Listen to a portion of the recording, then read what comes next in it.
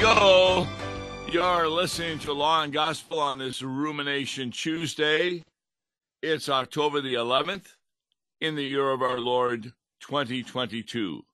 I'm Pastor Tom Baker, and with me, Pastor Mark Smith, as we take a look at the hymn, I Trust, O Lord, Your Holy Name.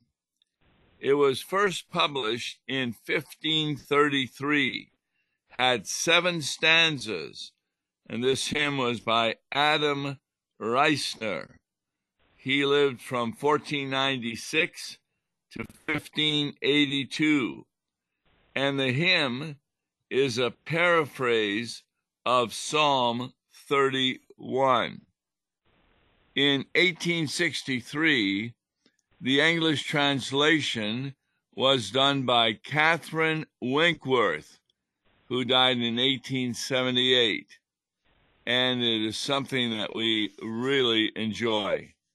Catherine Winkworth is a translator of many of the hymns. This, by the way, is the hymn of the day for Proper 24.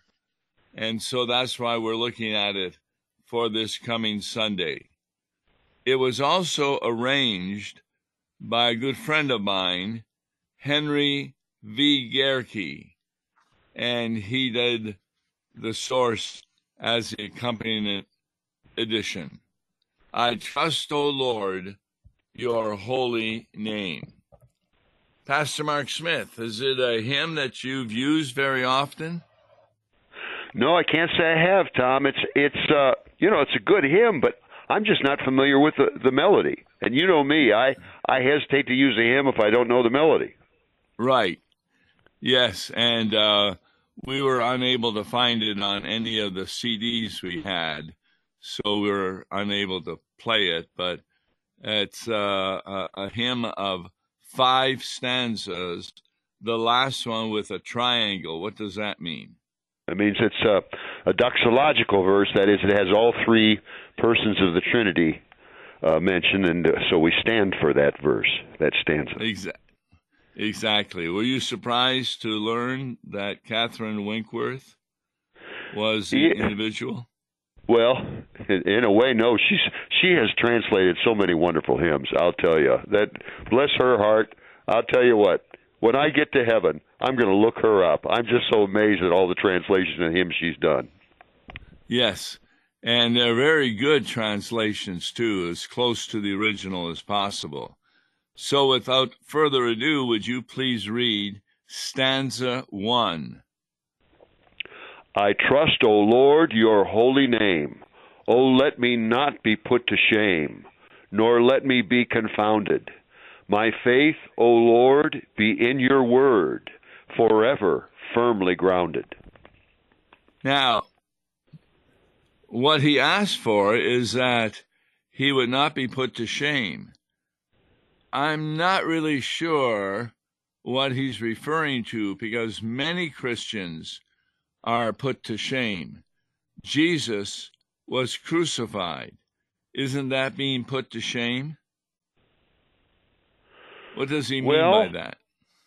I don't know. I was concentrating more on the word be confounded. What did he mean by be confounded? I think that means to be upset or confused, to lose my basis for trust. That's the way I interpret that.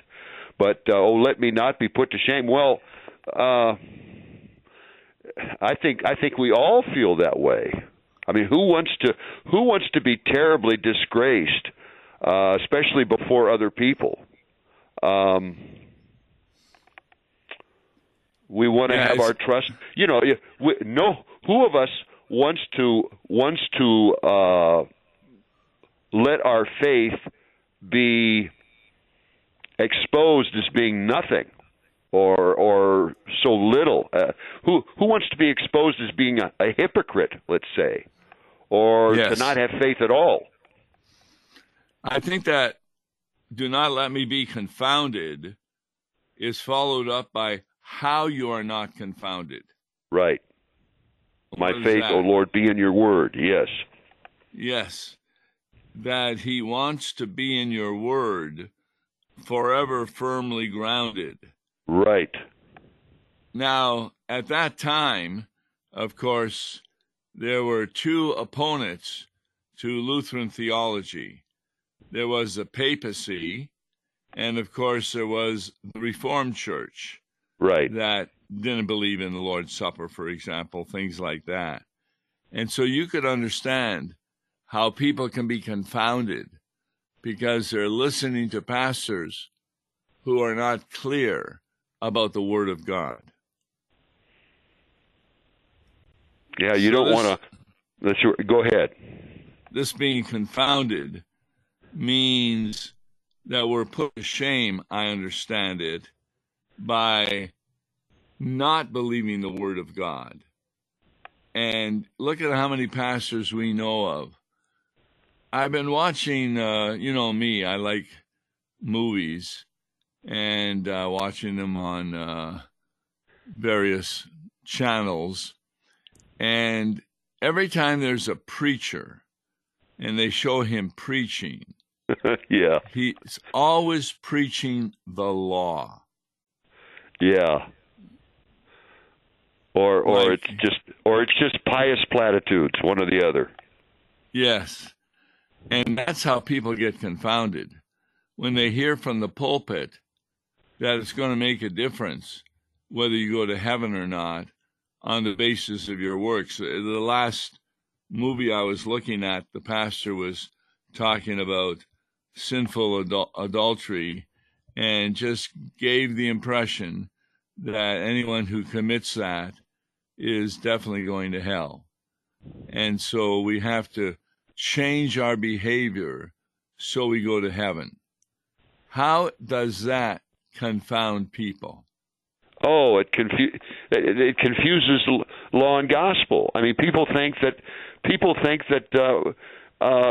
because they've done a terrible sin that they are eternally doomed. No, it's faith is what saves us.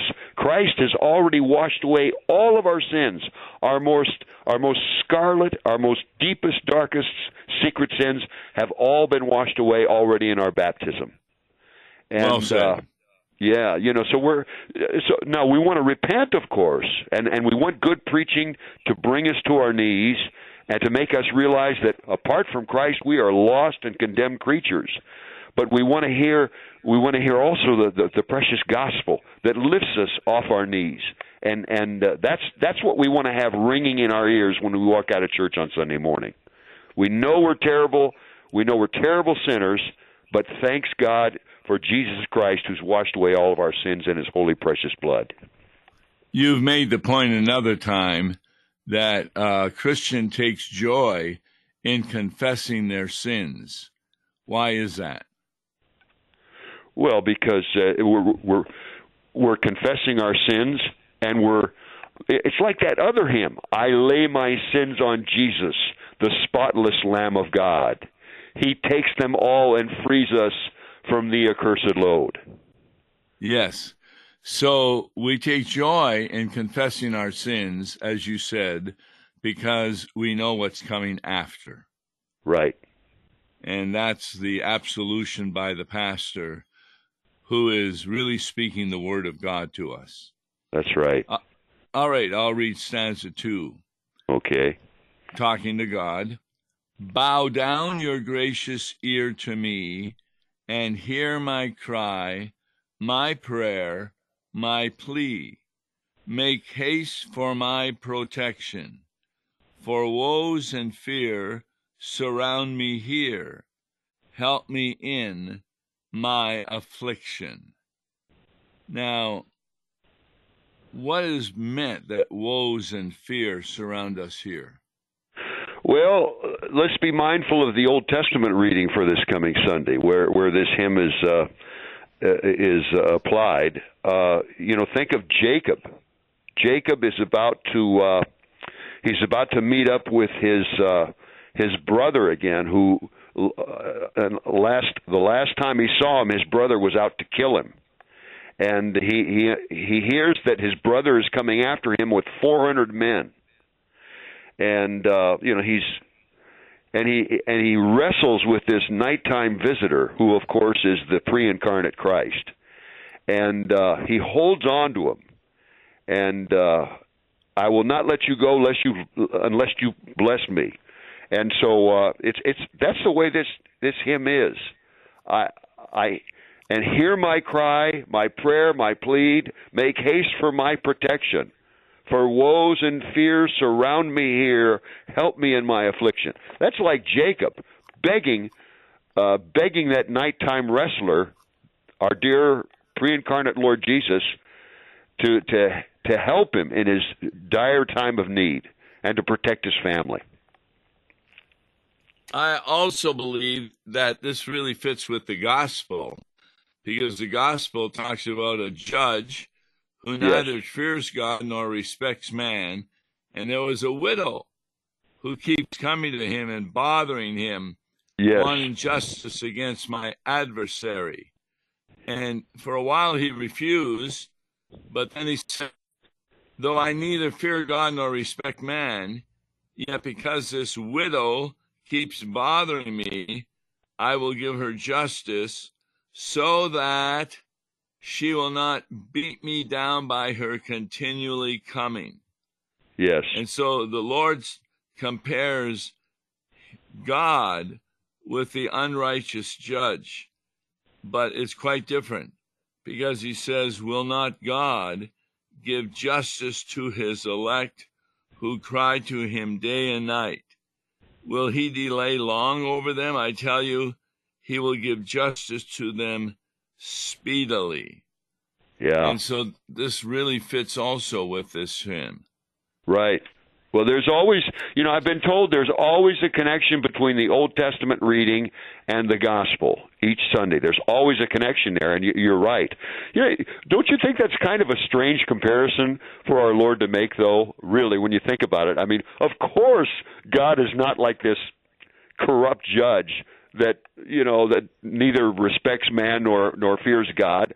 God is not like that way. I guess it's just kind of a strange comparison. He's not at all that way. He is very quick to answer our prayers. I think what Jesus is saying, that is the perspective of many Christians. I began a sermon recently, and I asked them, can you think of the last time when you prayed to God and he did not give you an answer? And there were a number of people who had ideas, and I later explained that they thought they weren't being heard because the answer they were looking for was not what they had received. And so I think you're right, Tom. God was not hearing them. I think you're right, and Jesus tells us, you don't have to pray repetitively, like some Christian bodies teach. They mouth the prayer again and again and again and again. It's pure repetition. That's not needed with our Lord. He's happy. He is most happy to answer our prayers. Exactly. In fact, he wants us to come to him.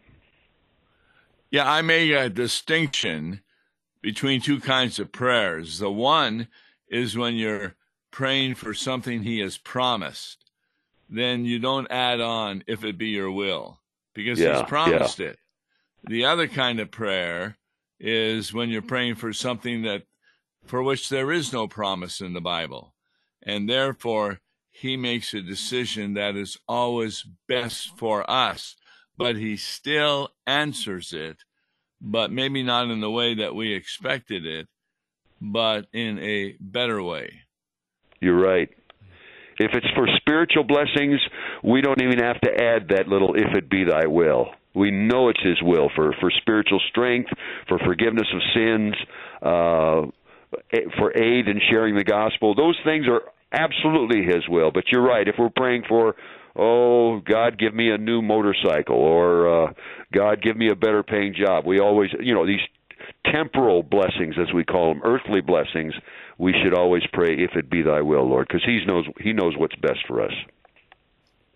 Yeah, even a spiritual blessing. For example, when I was at the SEM, I took a graduate year past our 4 years because I was hoping to be called as a professor. I got called to a congregation near the seminary, and that became the occasion when many of the students and professors walked out and became Seminics. And the present president, Dr. Charlemagne, wanted me to become a professor there, but when they voted on the board of control at that time, there was a man who felt that I had just taken a call to this other congregation and it would be unfair to call me as a professor. And so they didn't call me. I lost by 1 vote. But look what God has done with the radio ministry. He had other ideas in mind that I think gave me a greater opportunity to share the message with a lot more people in 25 years on just radio station KFUO. And think of all the good that you did at St. James Lutheran Church, too, Tom. Right. Yeah, I was there 28 years. Yeah. And so, yeah, and really enjoyed that congregation. All right. If you would read stanza 3. You are my strength, my shield, my rock, my fortress that withstands each shock. May my help, my life, my tower, my battle sword, Almighty Lord, who can resist your power? That's shades of a mighty fortress is our God, isn't it? It's a good Reformation hymn. Yes. And notice stanza 3 is filled with metaphors. Yes. I've been reading a book on metaphors in the Bible, and it's very, very interesting because the same word can be a metaphor with opposite meanings. For example, we're talking about an anchor in a ship, and somebody asked me, why do you have such a good marriage? And I would say, because I have a wife who is my anchor. On the other hand, if I'm having a terrible marriage, somebody may ask, what's wrong with your marriage? And I would say, well, my wife is an anchor. Yeah, that's you see interesting. The difference? Yeah, it can work both ways, right? Yeah, it can be a good stabilizer, but it can also weigh us down. And that's why this verse has so many metaphors. It's shield, rock, fortress, my new tower. You know, that's where the battles take place. Right. My battle sword, Almighty Lord, who can resist your power? So that's why, as you mentioned, in a mighty fortress is our God. That particular metaphor shows that we are housed in the Holy Christian Church, and we have nothing to fear from the world. Okay. I'll read stanza 4. Okay. With you, O Lord, I cast my lot. O faithful God, forsake me not. To you my soul commending. Lord, be my stay and lead the way now and when life is ending. Now, that prayer is really a prayer based on the promises that are found in the Bible. Right. That God is faithful and he will stay with me, commending my soul. What does commending my soul mean? Well, let's see. When Jesus, one of the last words Jesus says, he says, I commit my spirit. When he gives up the ghost, as it says, he into thy dies. hands I commit my Into spirit. thy hands, that's right. Yes, I couldn't. I had a blank there. Into thy hands I commit my. Is it commend or commit? Which one is it? Commit. Commend or commit? What? It's commit in the English, but commend could also be a proper translation. Right. Because he says to the thief on the cross, what? This very day you'll be with me in paradise. Yes. Very, very important way to understand that. Roman Catholics who believe in purgatory don't believe that the thief would go to heaven immediately. So they say, and Jesus said, today I'm telling you, you will be with me in paradise sometime in the future. Oh, no, he boy. doesn't say that. Yeah, what does he say? What a shame to withdraw the comfort of that verse. I mean, to undermine it. He says, this very day, truly, truly, I say unto you, this very day you'll be with me in paradise. And it's really something a lot of Christians don't recognize, because on Easter Sunday, what rose from the dead? Jesus. Not quite. Oh, I see what you're saying. Because he already was in heaven on Friday. He bodily arose from the dead on Easter Sunday, but he descended into hell. Right. But that was in his bodily resurrection. Right. So okay. He really had ascended into heaven on Good Friday with the thief. But right. It was not the body of the thief that was raised on Easter Sunday. Right. He's going to have to wait until Judgment Day. Yeah. And that's when his body will rise from the dead. Yeah. So Jesus, as you often say, is always God. So if you would read the last stanza, which has that triangle in front of it. Okay. All honor, praise, and majesty to Father, Son, and Spirit be our God forever glorious, in whose rich grace we run our race till we depart victorious. Now notice that his rich grace does not begin on the day of judgment.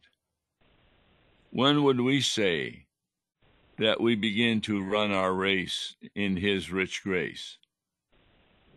Well, even now. But what initiates it?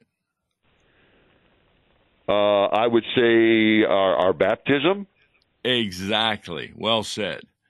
In baptism, we get two promises, both the gift of the forgiveness of sins and the gift of the Holy Spirit. And can that even come to an infant? Yes, of course. Right. Even though that infant can't literally or physically run, his eternal life begins with baptism. Yes. I once asked a mother who did not believe in infant baptism, because she says a baby can't have faith at that age. And I said, okay, that child was born to you. How long did it take for the child to trust you?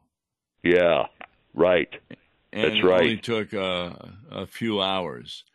Yeah. Because she would cuddle the child, feed the child, etc. And that's how the child was comforted. And children realize that. That's right.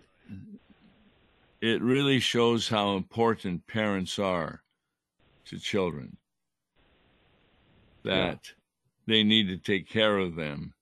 And that is why one of the most important things you can do is start teaching them Luther's Small Catechism. I always begin with the Lord's Prayer for a little child. But we're also praying at meals. Did you have any special prayer at meals for your children? Oh, yes. Well, the old traditional one, come, Lord Jesus, be our guest, and let thy gifts to us be blessed. Amen. Yes. And we would explain that, yes, maybe dad worked at a job and got money. Maybe mom went to the store and bought the food, etc.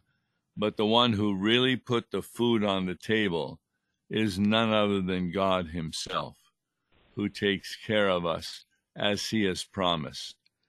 And so that's why this hymn, the title is really important. I trust, O Lord, your holy name. Now, how would you explain that to a child? How do you trust God's holy name?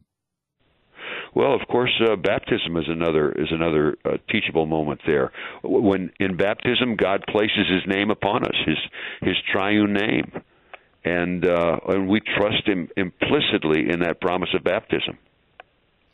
Yes, there are a lot of metaphors for the name of Jesus. Concordia Publishing House had a sign with all the names, like He is Savior, yes. He is Redeemer.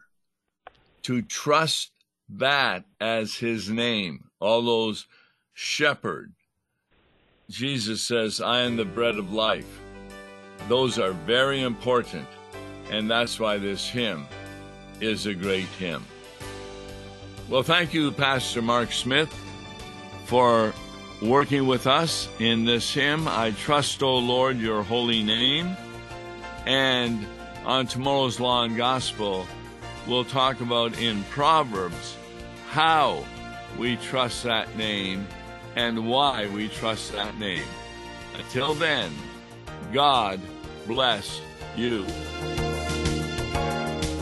Listen to Law and Gospel each weekday morning at 9:30 on KFUO. For a tax-deductible gift to Law and Gospel, please make your check out to Law and Gospel and mail to Law and Gospel, P.O. Box 28910, St. Louis, Missouri 63132, or call toll-free 1-877-267-1962. Views and opinions expressed on Worldwide KFUO may not represent the official position of the management or ownership of KFUO, the Lutheran Church Missouri Synod. If you'd like to comment on programs or topics heard on Worldwide KFUO, write us at KFUO, 1333 South Kirkwood Road, St. Louis, Missouri 63122. You can also leave a question or comment on our comment line at 314-996-1542. We are the messenger of good news, Worldwide KFUO.